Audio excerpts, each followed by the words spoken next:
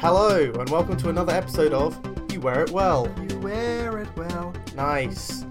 I'm Hugh Langley, US editor of Wearable, and I'm joined by Hussein Sumra, our US reporter. Good evening, or morning, or afternoon. Whenever you're listening to it. Yeah. So this is actually the first time you and I have been in a room together in 2018. The last time was I was holed up in a room in CES from the front line, if I might add. I know not to, take away from what the real war reporters do, but CES is the real front line. The trench of the technology world. For sure.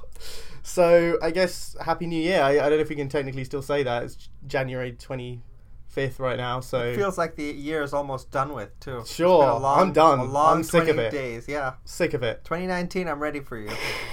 So this week we are going to talk about Fitbit and the Rebel Alliance that's currently happening. We are going to talk about why we think Fossil's having a bit of a bounce back at the moment and why this could be its year. And we're also going to talk about virtual reality and award season, because it is award season coming up. I'm going to be picking your brain about that.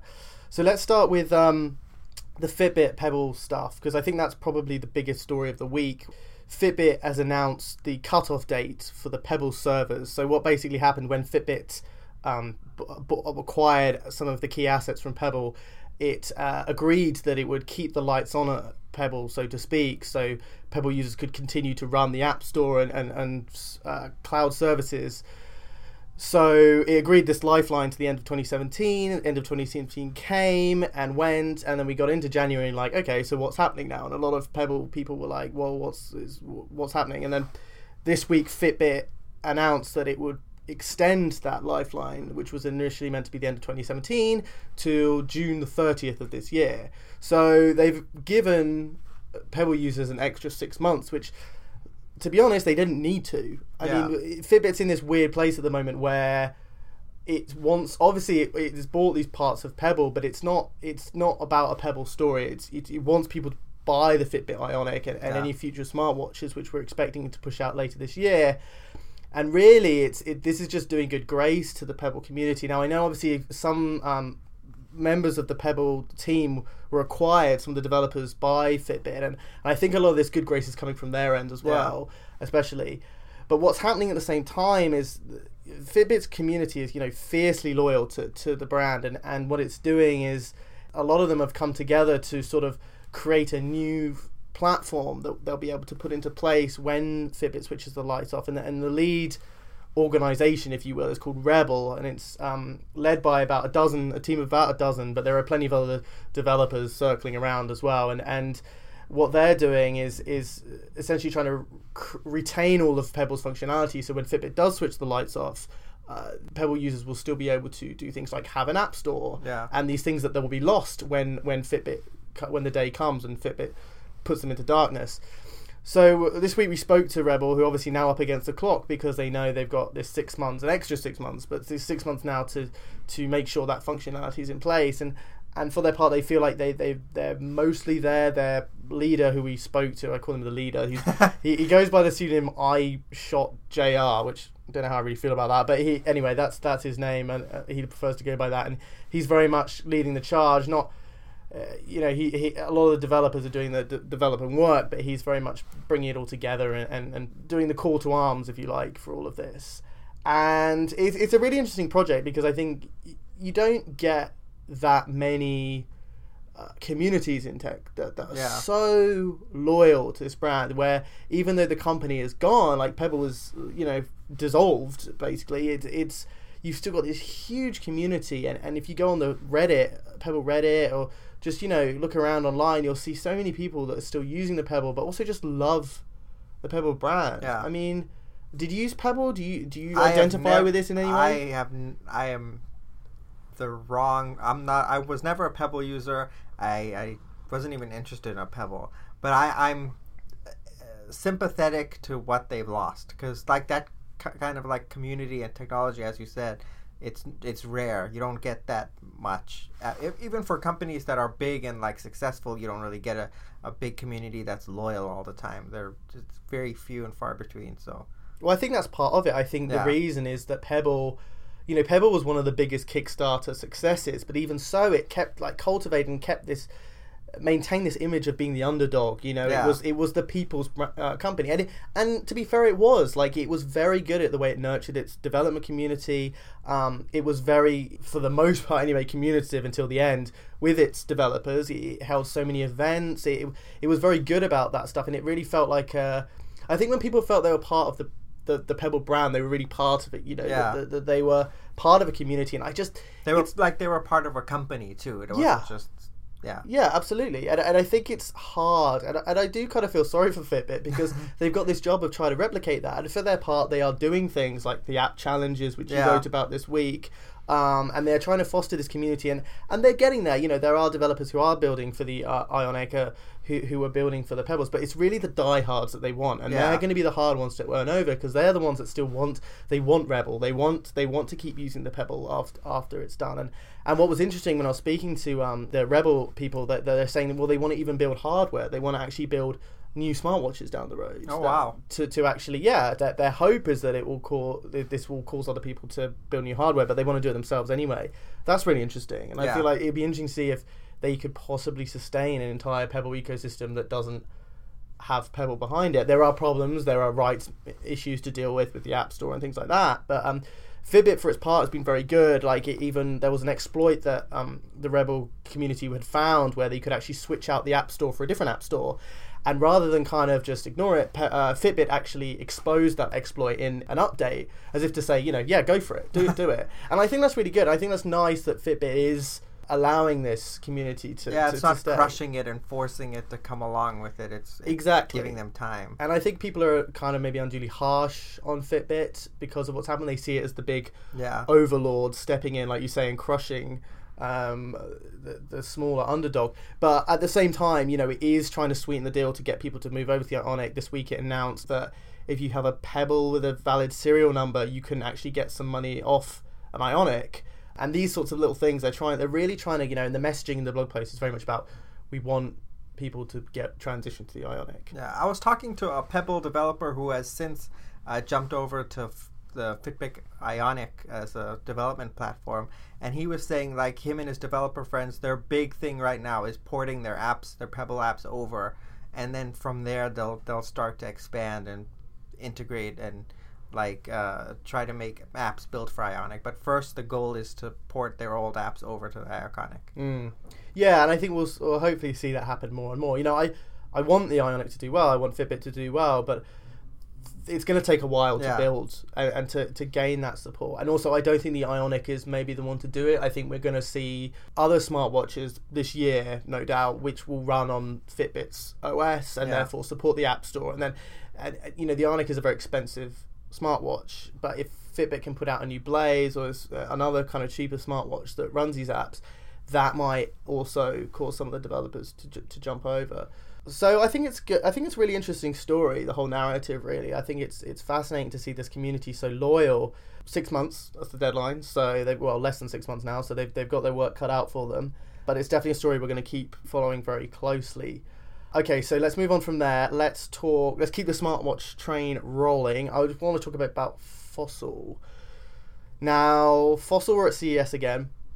We touched on the specifics of what they were announcing there. There were some new hybrids, there were some new smartwatches, the new Skagen, there was a new Kate Spade, some really nice stuff. But what I think is interesting is we're seeing a bit of a tide turn for Fossil at the moment.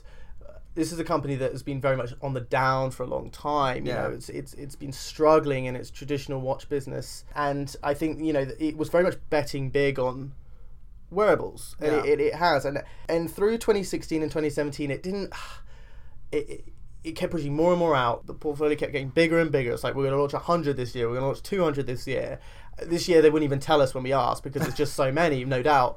And that was encouraging, but at the same time, you're like, well, is this desperation? Like, are you just throwing things out to see what sticks, kind of a thing? Exactly. Like, is this the last resort for you? Yeah. But what I think is interesting now, we seem to be.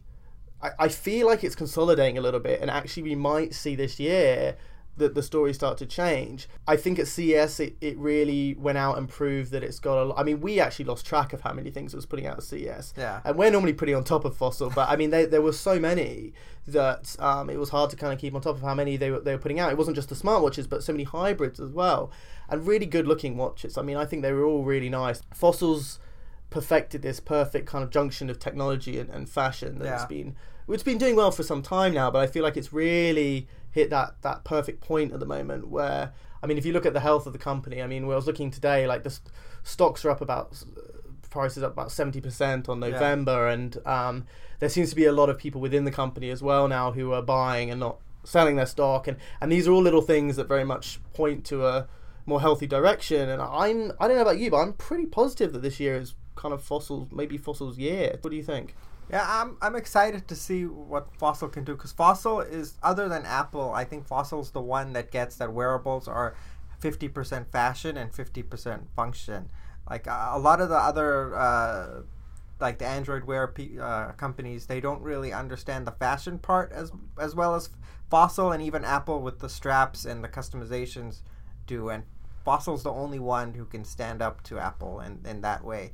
And that we've seen. That's why people have bought Fossil watches, and why when I'm wearing a Fossil watch for review, that's people come up and go, "Oh, what is that? Is that a regular watch, or is that like a smartwatch?" And they're interested because it looks like fashion. It looks like something they're familiar with, but new. Yeah, I think that's very true, and that's especially true with the hybrids, which they're doing. One strange thing that they did kind of 180 on, which was that they at Baselworld last year, Michael Kors announced that all of its future men's watches from the fall collection and onwards would all have some smart element to it. Yeah. And at CES it told it's changed its mind on that, which I find quite weird, because I feel like, I mean, maybe it's a cost thing. I feel like, the component costs are obviously going to come down. It's going to be cheaper to do this, to the point where it's the same cost just to put in or very small additional cost to put in smart features into regular watches, so you might as well do it. I find it odd that they've decided not to do that. They didn't really explain why, but I don't doubt we're going to see more and more hybrids. Yeah. Okay, so finally, let's touch on virtual reality. We haven't talked VR this week yet, but you've been covering the Sundance Festival. Yes. And wrote something today about the Oscars and why you think that the Oscars should have a virtual reality category. So let's talk about Sundance. What have you been seeing? Obviously, you've been here, but you've been following a lot of it. And I've been here and there at the same time. Yeah, and you've been speaking to some of the people and watching some of the clips. What are you seeing? What's interesting this year? So what's interesting is you don't often get to see like a new art medium like turn the corner and like figure out what it's good at. But this Sundance, we're seeing virtual reality take its like next step, and we're seeing filmmakers finally like realize the potential of what virtual reality is capable of to tell stories. So we're seeing a lot of different, like very different. Like different filmmakers are trying different things. Not everyone's doing the same thing, because you have like a more traditional VR film from Maria Bello, an actress who made a movie about these warrior ladies in Iraq who are fighting against ISIS, and that's more of a traditional like 360 video thing, but it's using what VR is good at to tell 360 video in like the most perfect way possible, like the pushing the limits of what 360 video can do. And then we're also seeing stuff like Spheres, which actually got purchased by a distributor for 7 figures, which is the biggest deal ever for a virtual reality film.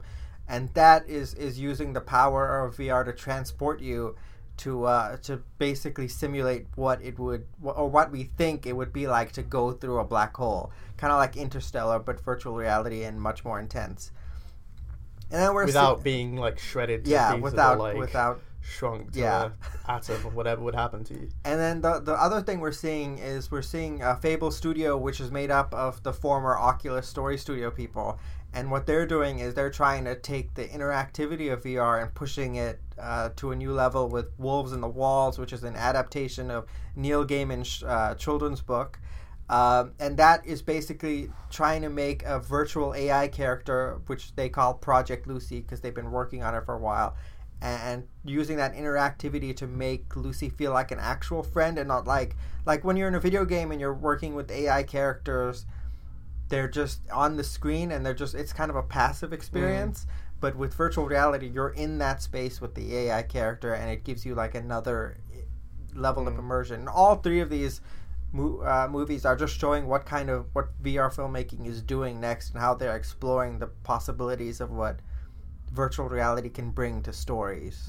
Basically, off that, you wrote a really interesting opinion piece on why you think it's time for the Oscars to have a virtual reality category. I mean, are we at that point then, do you think, where these are good enough, or do you think it's more of a case that the Oscars should put this in to almost encourage filmmakers to do more? It's a little of both, because this Sundance, these are all like, everyone who's tried these experiences, and you can see in the trailer, like, they look amazing. Like if you put a trailer for like Spheres in a movie theater, people would be like, what the heck is that? When can I watch that? Kind of thing. And the other side is that what the dynamics of the film industry are that people release movies at film festivals, they get bought, and they get bought so they can go on prestige runs to win awards, and to help the studio get better marketing, and to make some quick cash on cheap movies. And that encourages filmmakers to keep feeding into the independent film studio model, rather than like go try to make a big movie or get stuck into the machine, the Hollywood machine. And that needs to happen for VR filmmaking too, because right now it's like a Wild West where we have a lot of VR filmmaking. They're just kind of exploring and doing interesting things, but they're also all going to music videos, which their music videos are great and they're an art form unto themselves, but they're not like VR films. So for VR films to take a next step, it needs like a body.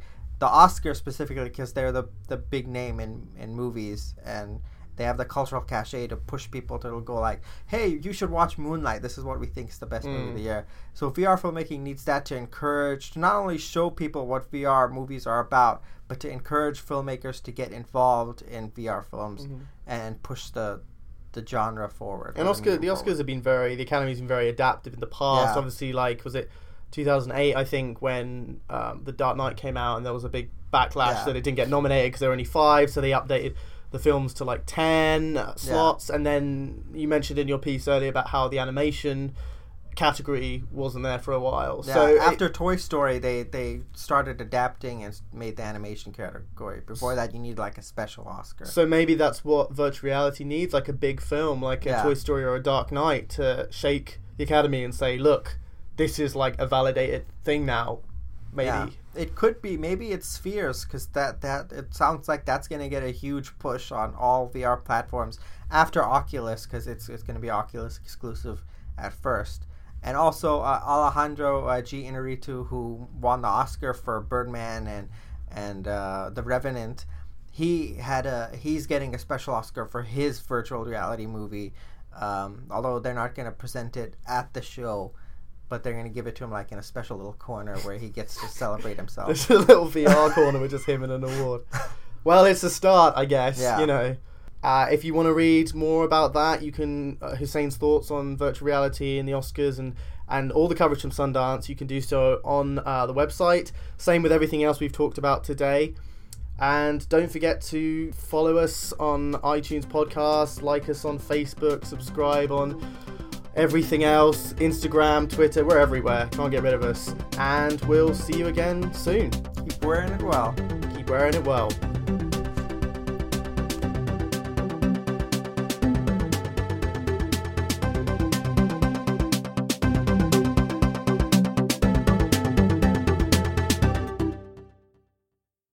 The Super Bowl. Nice. Super Bowl. Super Bowl.